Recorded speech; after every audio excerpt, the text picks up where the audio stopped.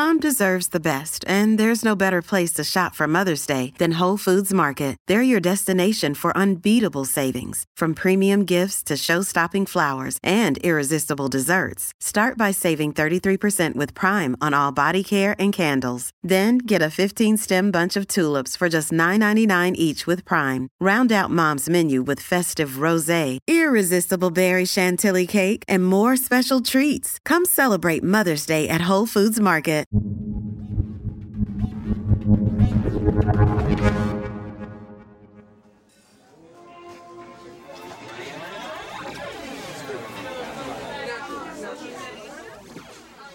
Even when you go to a different food chain, it all starts to taste alike, right? I mean, you can't really tell me that Auntie Anne's, McDonald's, and Panda Express are all identical, but the sugary, basic, empty-calorie chains all sort of blend together after a while. They all even kind of look the same, right? Like boxes with wooden panels, a slightly asymmetrical modern vibe that's not nearly as colorful and grease-filled as what you may remember from the 90s. Hey, isn't that Calvin? I haven't seen him for a while. Wonder where he's heading. I heard he got a job. Is that right? Well, it's about time he got himself together. Somebody believed in him enough to give him a chance. Wonder where he's working. Welcome to McDonald's. May I help you? Now let's fast forward to 2016. Enter Burgerim, something different, new, and unexpected. Our burgers come in pairs of 2, in groups of 3, or even in parties of 16. Each of our burgers weighs 80 grams, or 2.8 ounces. Between the choice of flavors and additions, we offer within... Burgerim apparently translates to many burgers in Hebrew, and while you might be expecting a McDonald's on steroids with that kind of name, that's not exactly the case. Instead, they sell mini burgers, a bit bigger than a slider, but smaller than a normal burger for sure, and with 10 different kinds of patties. So you could have a normal beef burger, you could also have Wagyu, lamb, or even a vegetarian option. And sure, you can go with a regular old cheeseburger, or you can get avocado and pineapple on it. I guess you don't know till you try it, right? It was almost kind of like a build-your-own-burger kind of place, or at least that's what I'm kind of thinking of when I look at the menus and the hosts of options that they have. Honestly, I'm not a huge burger person by any stretch of the imagination, but some of these options look pretty good. Like, yeah, you've got your basic crispy chicken, but they also have a Hawaiian salmon burger and a Greek lamb burger with tzatziki sauce that looks like it could be really good too. As it turns out, their lamb burger is actually a favorite and seems to represent the company as a whole. Are you getting hungry yet? Well, just hang on a sec, because they wouldn't be on Multi-Level Mondays if they were legit, unfortunately. After all, if this place is so amazing, then why aren't they everywhere? Why are they being banned? Why did the CEO just kind of vanish? What went wrong? Well, these are some of the questions we're going to try to answer on today's episode of Multi-Level Mondays. Or just a party of one, which is what I would prefer. I could polish out the whole party box myself. Ooh. Trust me. We offer sensibly sized burgers, so if you need those 1950s style burgers instead of them being Supposed to open in Bargersville last April, but now a burger franchise called Burgerim won't be serving up anything there at all. The brand is facing scrutiny. Franchisees claim the CEO cooked up a great concept, took their deposits, and then disappeared.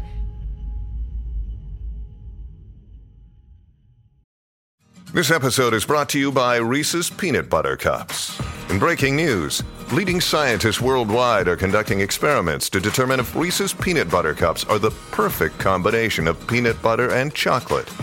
However, it appears the study was inconclusive, as the scientists couldn't help but eat all the Reese's.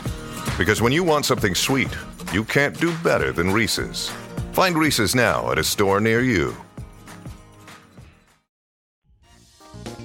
This is like a burger advent calendar. I don't know what's going to be behind the next one, you know? We have 9 different selections of patties, from beef, chicken, veggie, falafel. We even have salmon. When people come in and, they're new. Customers to try multiple meats and sauces, but without scarfing down a ton of carbs. We really like the concept. On its website, Burgerim claims to be the fastest growing burger chain in To be clear, this is how a lot of franchises work. If you love the concept, the brand, the values, whatever it is you connect with, then you can open up your own restaurant under the Burgerim umbrella. You got a name and a brand that people recognize, so you're seemingly setting yourself up for success. At least, that's what a franchisee would hope for. Now, those that signed up for Burgerim were really no different. They liked the brand and decided to risk it all, sometimes cashing out their entire savings or 401k just to be a part of the Burgerim company. After all, the company's ads said that you didn't need to have any experience to open a location, and it cost only $50,000. Now, don't get me wrong, $50,000 is a lot of money, but all things considered, it's not that much to actually open a business, have a growing brand attached to it, and have a smash hit menu attached to your brand. In fact, Burgerim made it so accessible to buy a franchise that it became a little suspicious, honestly. Not only did you only need $50,000, but they also had no requirement for net worth or liquidity.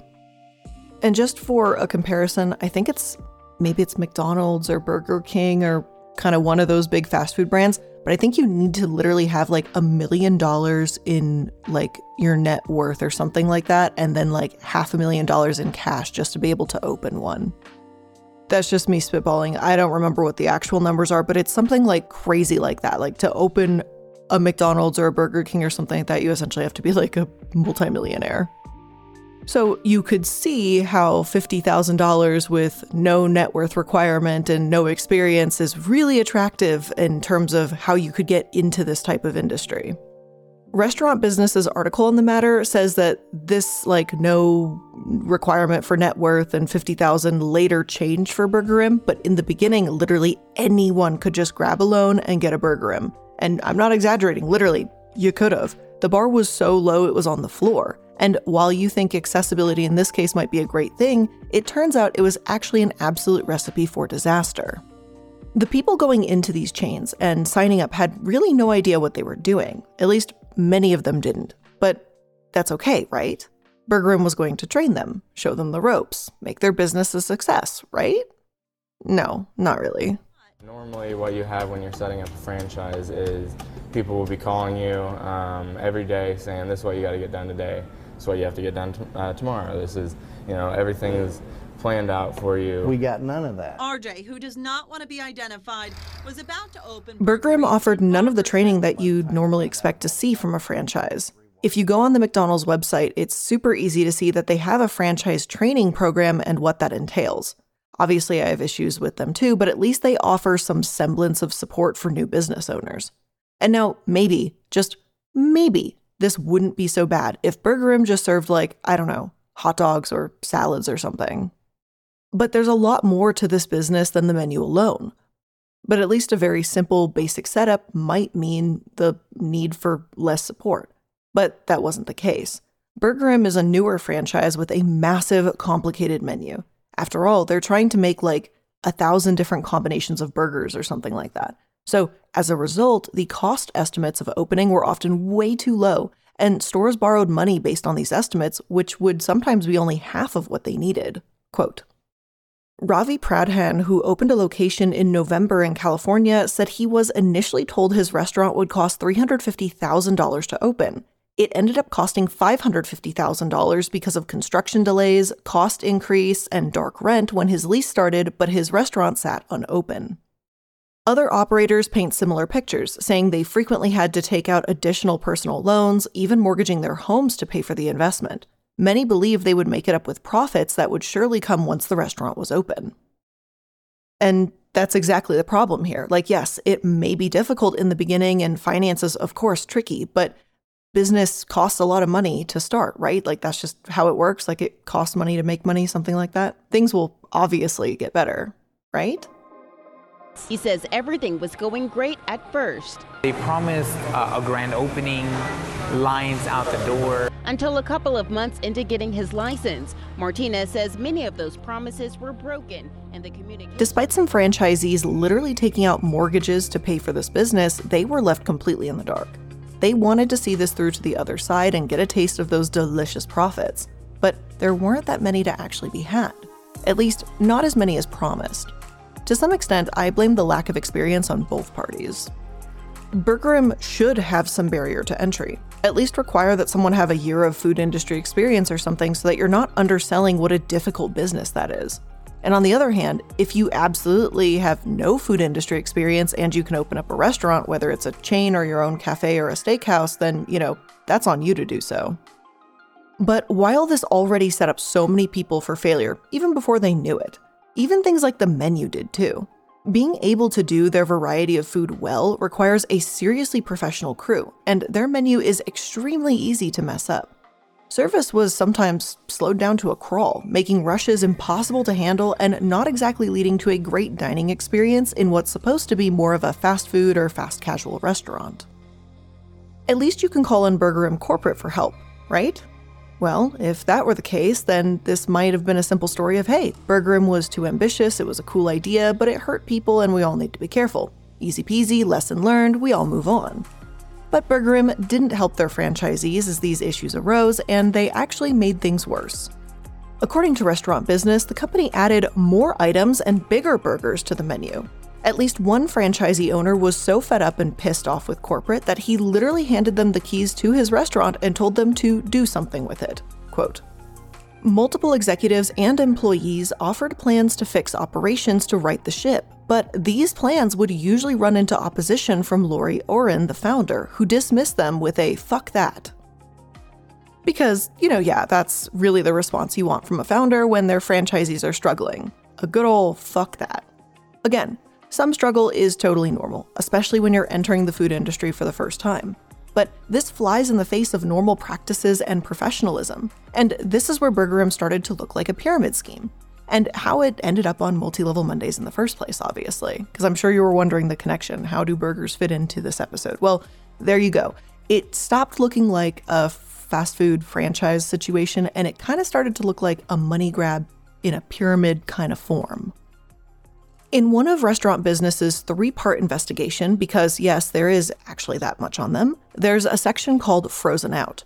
According to their research, Burgerim never actually collected royalties, but instead relied on a franchise fee, or that lump sum initial payment. They weren't in it for the long haul, but for a giant payday, basically. And this is reflected in how the executives went about their business, too. They generated $45 million in 2018, but spent all but $50,000 of it. Then the company started delaying payroll, top executives even went weeks or months without being paid, complaints started rolling in, and lawsuits were filed. The writing was on the wall. Burgerim didn't seem to care about literally anyone. But with even top executives not being paid, you have to wonder, who's actually responsible for this? Well, people turned to the founder, Oren Lonnie, and well, they found nothing. He was gone. And as it turns out, this wasn't the first time he's done this either. Now, this is just my opinion here, and obviously it's going to remain that way until all of this is definitively worked out in a court of law, but I do believe Oren Lonnie always intended to grab a quick payday and get the hell out of Burgerim. It's not as if the company itself was doing their franchisees any favors with their lack of training and communication, but the way he vanished into thin air is pretty telling, especially considering his past. So before we get into the Burgerim black hole that franchisees had to try to dig themselves out of, let's stop and take a moment to actually meet the founder. Now, he was supposed to be this experienced restaurant whiz.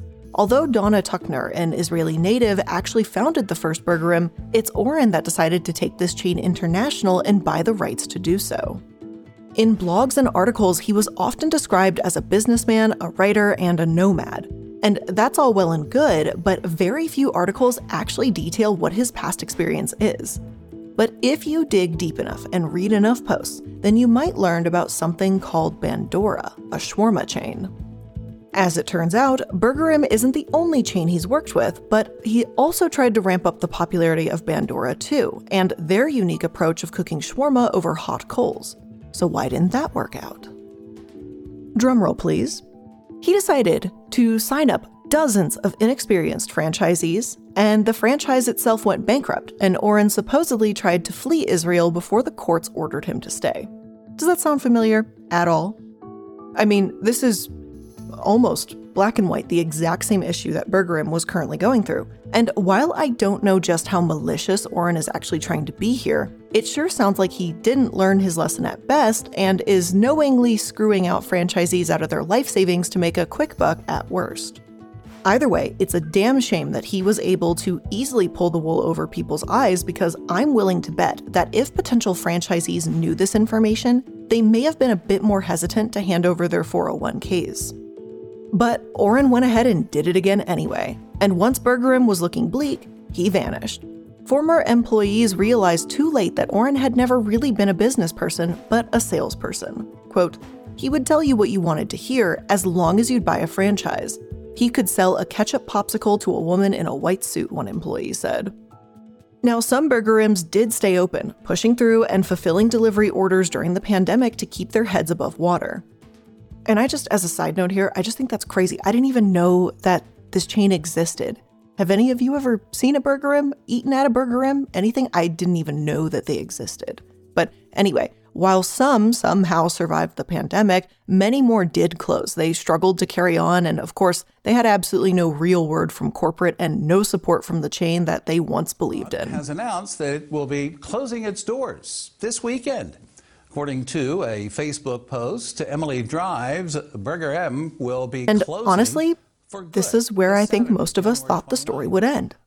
This is where I thought it was going to end. He opens up a chain, makes millions of dollars, disappears when things get tough, and then we just never hear from him again. I mean, if I were a scam artist, that seems like that's probably the opportune time. Run away with the millions and then hide somewhere with those millions forever or something like that. Isn't that like where people like run to the Bahamas or something? I don't know. But Oren actually returned. And that begs the question, why did he leave in the first place? Was this always a scam? And what's the second side of the story? Once the pandemic started to settle and years after he vanished, Oren was suddenly back. In 2022, Restaurant Business wrote that he was denying all the allegations about intentionally misrepresenting franchise risks. Not only is this noteworthy because it's a response to a lawsuit, but it was the first word he gave since the chain collapsed in on itself. Did the law simply catch up to him, or did Oren actually want to clear his name? Even the article itself admits that this is pretty unexpected. After all, Burgerim once promised to refund struggling franchises and then went back on their word. They used aggressive sales tactics, they left people bankrupt, and of course they faced scrutiny from the FTC. And those things didn't just happen out of thin air. So why does Oren think he has any defensible ground to stand on? In my opinion, and take it for what it's worth, I don't think he does. Once he did return, the feds thought the same, and now Burgerim and Oren are getting sued because of withholding refunds and not including crucial information in their franchise disclosure document. Again, businesses do fail, but when hundreds out of the 1,500 chains open didn't even get their business off the ground, asked to cancel their agreements, and then were ignored by corporate, then that's a different story. Oren can't really sit here and say he didn't know any better because he was the one claiming to be a professional with all this experience in the first place. So which is it then? Are you a business professional that doesn't follow through with your promises about refunding franchisees, or are you completely ignorant and incompetent? Multiple states have completely revoked Burgerim's right to sell franchisees as a way to try and stop Burgerim from hurting anybody else. At this time, they were still accepting franchise applications too, and that seems to have only changed pretty recently. When the slow-moving US justice system is taking action, I suppose it's only fair that Burgerim is slow to recognize just how messed up their actions were too. But seriously, it's not often that companies or even scams face any real form of justice. At least here in the US, it doesn't seem to happen often. And maybe it's too soon to say for sure what's coming for Oren or Burgerim, but it's clear that this has ruined them if they haven't ruined themselves already. I'm not sure that you can clarify what Oren did was a full-blown scam or an accidental scam or just really bad business practices, but it's undoubtedly in that realm, in my opinion at least. However, the case of Burgerim poses a question. How far are other franchises from following suit? Give yourself the gift of insane savings this holiday season with Mint Mobile's best wireless deal of the year. Right now, when you switch to Mint Mobile and buy any 3-month plan, you're going to get another 3 months for free. That's 6 months of premium wireless service for the price of 3.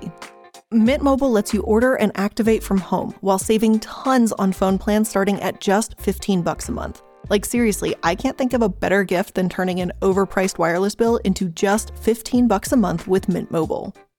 Now, I pay for Mint Mobile's unlimited everything, and that's $30 a month, which is still so much better in the savings department compared to $150, $180 a month of other service providers, and their phone service works amazing. All of their plans come with unlimited talk and text plus high-speed data delivered on the nation's largest 5G network. And you can use your own phone with any Mint Mobile plan and switch easily and effortlessly with eSIM. Or you can do what I did and get a new phone number, all that goodness. And if you do that with Mint Mobile, by the way, if you get a new device for a limited time, you're going to get 6 months of free service when you buy a select device and plan. So for a limited time, you can buy any 3-month Mint Mobile plan and get 3 more months for free by going to mintmobile.com/MLM. That's mintmobile.com/MLM. Cut your wireless bill to $15 a month at mintmobile.com/MLM.